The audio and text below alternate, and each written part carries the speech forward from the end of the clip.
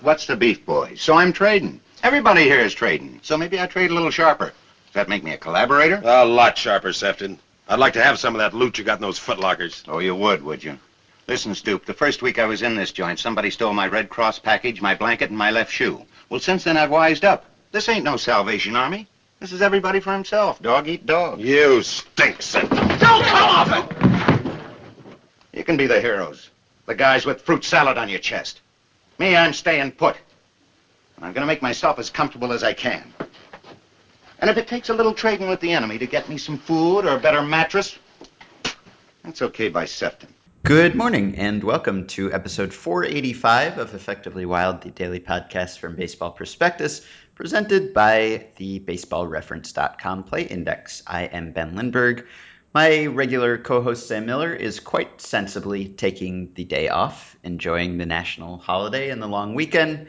So I'm joined again by Russell Carlton, who joined me yesterday. Hello, Russell. You just can't get rid of me. I should mention that this was not my idea. I'm totally on board with this idea, but you volunteered to do this special holiday edition of Effectively Wild because you know what it means to me to end the week on a multiple of 5, and this holiday jeopardized that run. Well, Ben, I used to be a therapist, and I just couldn't stand the thought of you sitting there going, "But it has to end. It has to end on a 5." So I bravely volunteered just so that you could sleep well at night. Yes, thank you for sparing me that strain. So we want to talk about something that Russell and I had discussed over email earlier this week, just out of interest in the topic, not planning to do a podcast about it, but this is how things worked out. We want to talk about the wisdom or the folly of trading within the division. Mm-hmm. And this is something that I was thinking about because we recently did our trading David Price exercise, which was something you suggested actually, and Sam and I talked about it last week. And one thing that sort of struck me as I was pretending to be Andrew Friedman and fielding offers from other BP authors who were pretending to be other general managers was that the Rays market, or a good portion of the Rays market, is potentially within its own division. You could certainly imagine the Yankees being interested in David Price. You could imagine the Orioles, the Blue Jays, all of these teams interested in David Price. And we are recording this on Wednesday night. For all we know, by the time you heard this, Price will have been traded somewhere. So we won't make this all about Price. It applies to any player, any trade. But there is a stigma surrounding this idea of trading within the division. There's a sense that certain teams are unwilling to do it, or that it would take an exorbitant price for them to do it. And I wonder whether that makes sense. Does it make sense that teams should not be willing to trade within the division? Well, I mean, you think about it, the big thing that everyone talks about is the PR disaster that goes with, let's say that again, David Price, if you traded him to Toronto or New York or something like that, he's going to come back to Tropicana Field, and Mm-hmm. he's going to come back, what, you'll see him 3 times in a year, and then, a couple other games when they play on the road. Um, and, he's going to beat your team, and there's that optics of it. And I think that people kind of get carried away in that we just gave our guy to this to the other team in our division. How could we possibly do that? But for me, I think that's a little overblown. I mean, there's something to it, but I think that people blow it a little out of proportion. I mean, you think about it, if to take Jeff Samardzija, who's been highly rumored. Let's say that the Cardinals come in and say, "Hey, we want to make a run for it, and here, Cubs, will give you, a couple of our blue chippers here, and that's the best offer." Um, to my mind, I think I sit there and I think, well, why turn it down just because they're your next door neighbors geographically? Mm-hmm. Yeah, so I looked into the recent history of intra-division trades, or I should say Rob McEwen did, one of our sequel stars at Baseball Prospectus. Looked up transactions trades within the division from 2010 to 2014, and there were more than I expected. There have been 24 of them in that fairly limited time period. Of course, a lot of those are insignificant moves. The most recent from this April was player to be named later for Hector Noesi, which is not really a blockbuster. There are a lot of those, Koyi Hill for player to be named later, Gorkis Hernandez for cash. So these are Norm not, Cash? yeah. So it's the White Sox weren't worried that Cash was going to come back to haunt them, Right. that he was going to become a star with the Royals and plague them in the division for the next several years. However, there are some notable intra-division trades that have been made lately, and maybe not surprisingly, lots of them involve Billy Beane. Lots of them involve the A's. So there was the one over this past winter, the Craig Gentry Michael Choice trade Hmm. between the A's and the Rangers. There was the Jed Lowry trade the previous offseason, just as the Astros were moving to the AL West. The A's Something and that I the still I continuously forget that I still think of them as a National League team. yes, I have my lapses, but yes, there was that one, Chris Carter and Jed Lowry and a few other players, and there was going further back, I mean, there have been a few three-way trades that the A's have been involved in, like the John Jaso, AJ Cole, Michael Morse trade between the Nationals and A's and Mariners, and going even further back, the Justin Smoke trade, which the Mariners and the Rangers were involved in, and the Angels, and the Mariners traded Jason Vargas and Kendrys Morales. So it happens. Maybe not a ton of trades of the import of a David Price trade, but of course there aren't a lot of those trades. Period. Hmm. So maybe the media reports about so and so doesn't want to trade within the division. Maybe that's overblown. Maybe Billy Beane is doing this more often than other general managers to take advantage of some stigma that doesn't deserve to be there. But it's possible that this is a thing that happens more often than we think. Can I just call that the new Moneyball so everybody can take their shot? Yes, market inefficiency. So yeah, I mean, we had an email exchange about this earlier, Mhm. and you kind of, I mean, you get it. You don't, particularly if there's a rivalry between teams, you don't want to send David Price to the team that maybe you will be competing for a playoff spot against next year. The Rays certainly don't consider themselves out of it for 2015, and if they were to trade him to someone else in the AL East, they might face him several times next year. They might get beaten by him several times next year. Maybe that doesn't look so good when you have your fans watching a guy that you essentially salary dumped in a sense coming back to beat you. And so you can see why they would be reluctant, but at the same time, you are if you are trading within the division, it's because you think you are getting the best deal from the team in your division. And if that means obtaining prospects from that team, then presumably you are robbing that team of production from those prospects down the road, which maybe would benefit you in the long term. Well, yeah, and I guess the other thing is that, if you're a team that's looking to do, and usually, I mean, here we're talking about the classic July, you know, your your future for my present type of trade, and it's the veteran that's in Price's case. I mean, he's still got a year left on that contract, but usually it's a veteran that's in the last year of his contract.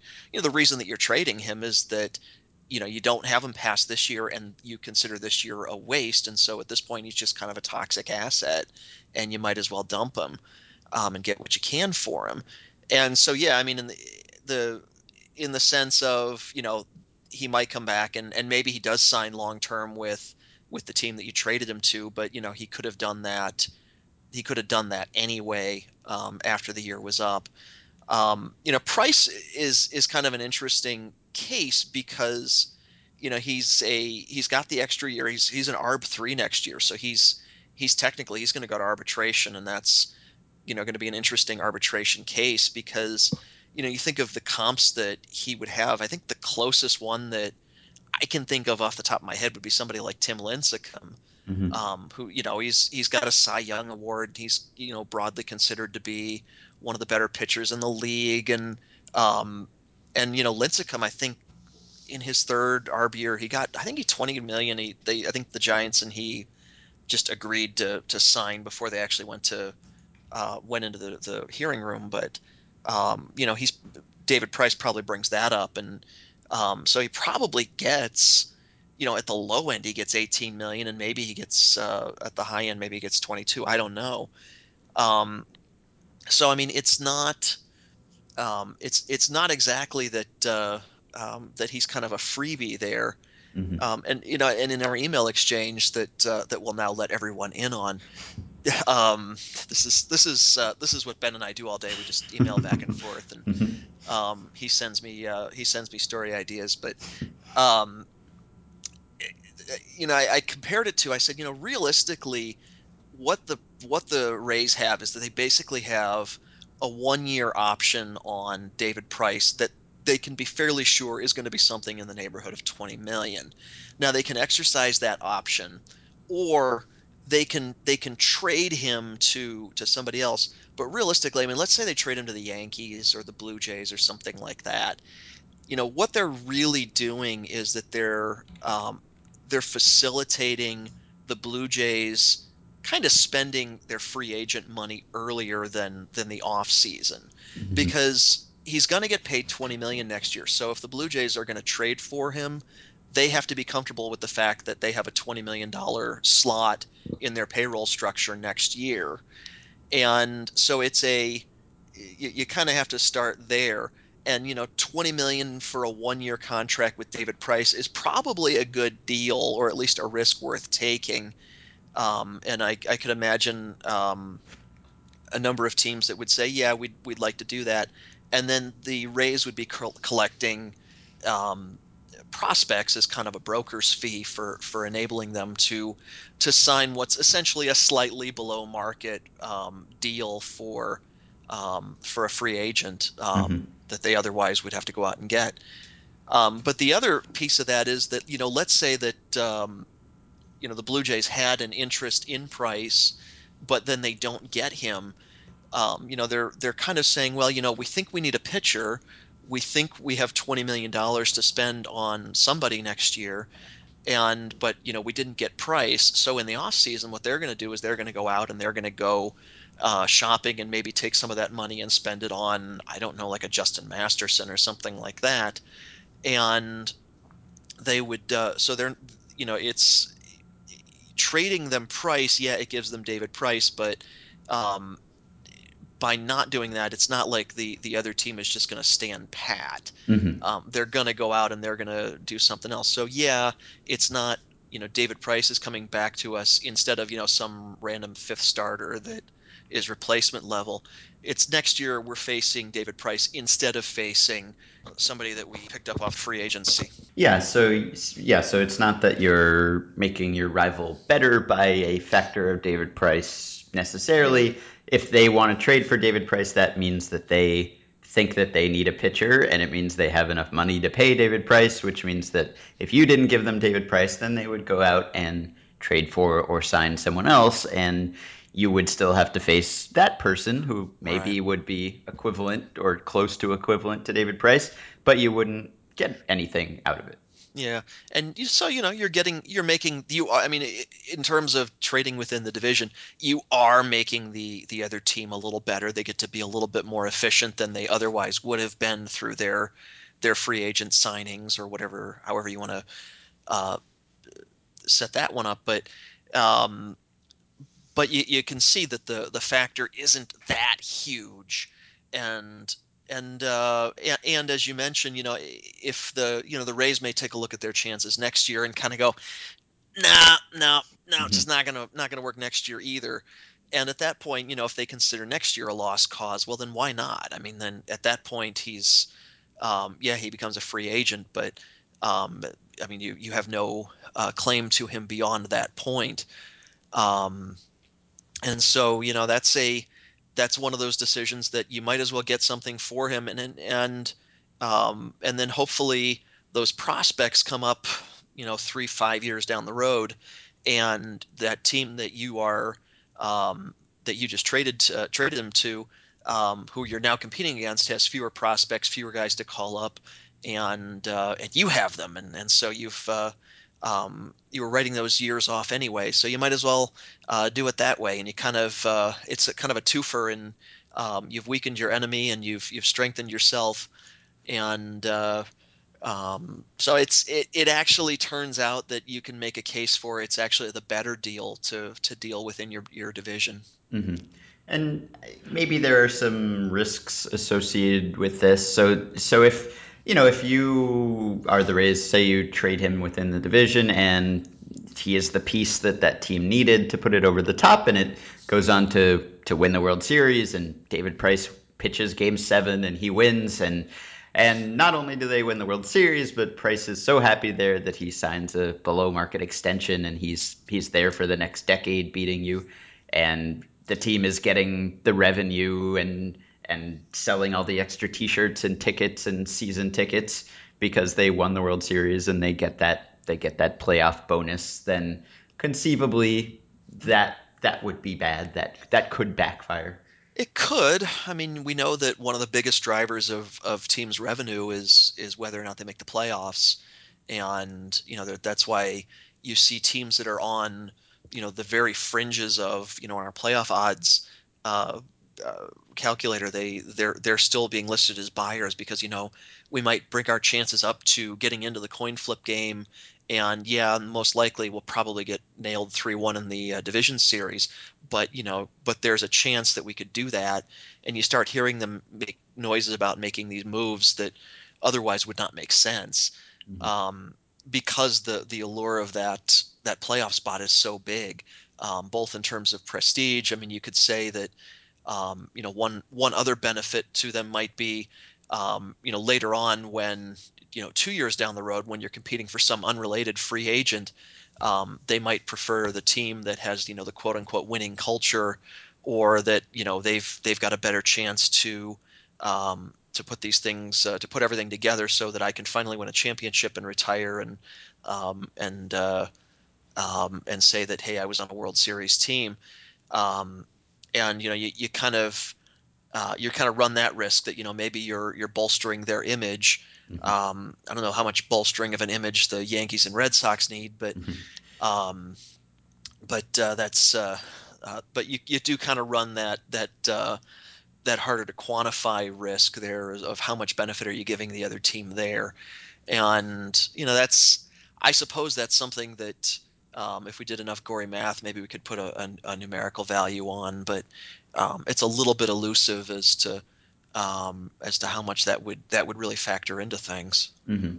And best case scenario, you're taking away top prospects from that team who will go on to be a cornerstone of your franchise for the next decade, and then that team will have to watch those players succeed against them. And so maybe that's the part of this that we're not that we're giving short shrift here, is that maybe it's not so much that a team is unwilling to trade the veteran for the prospects. Maybe it's the other way around, that teams are unwilling to trade the prospects for the veteran to a team within its own division, because of course people get attached to their prospects that they draft and sign and develop, and maybe there's an emotional psychological tie there, and they don't want to watch those guys succeed within the division and succeed in their face over the next several years.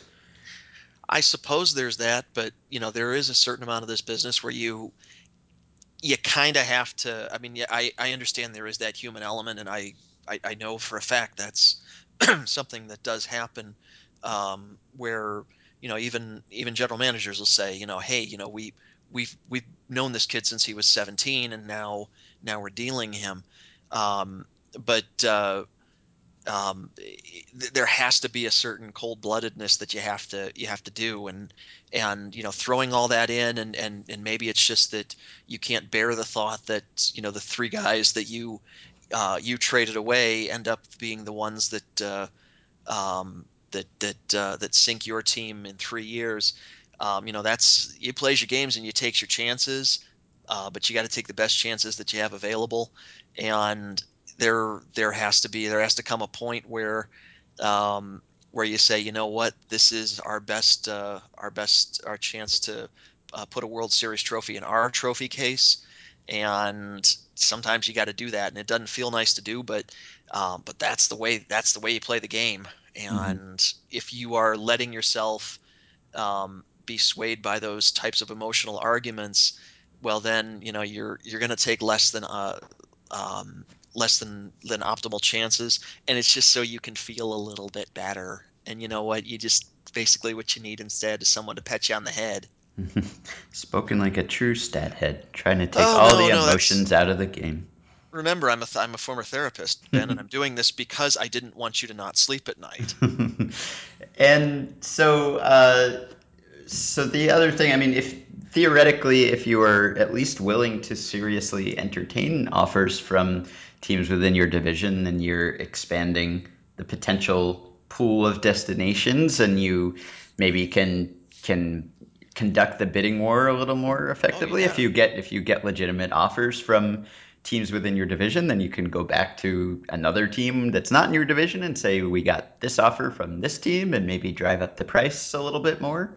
So Mhm. there are definitely advantages just in terms of getting the best package of players back. I kind of wonder how much of it is that when there are GMs in this situation where they're kind of sitting there going, boy, I hope the team in the other league, if it's the National American League, whatever, I hope that team in the other league that's interested, the Dodgers or the Cardinals in the case of the Rays, um, I hope they come back and they beat the offer and that they're the best ones, so that this decision's kind of made for me. And I wonder how much of um, that kind of hope takes over and is playing in people's heads around this time of year. Hmm. So if you were a general manager and you were weighing a couple offers, and one was from a team within your division and one was from a team outside your division, what would the differential have to be for you? Let's say you estimate your expected wins above replacement player from the prospects in the package over their first 6 years of service time, let's say, and Mhm. how much higher would the number have to be in terms of expected wins for you to opt for the intra division offer as opposed to the inter division offer? Well, first off, Ben, who the hell would make me a general manager? But second, there probably is, and I hear, I've heard the term, tax or penalty or something like that for intra-division trades, and probably the correct answer is there should be some, tax or something like that where you say, you know what, because there really are real costs that are there. I think they're a little bit overblown. Um, but I would say that it probably shouldn't be all that much. It probably should be kind of um, the fact that we're dealing with such unknown quantities when we're dealing with prospects, and we think of all the can't miss prospects that do miss, and the where did that guy come from prospects that turn into superstars.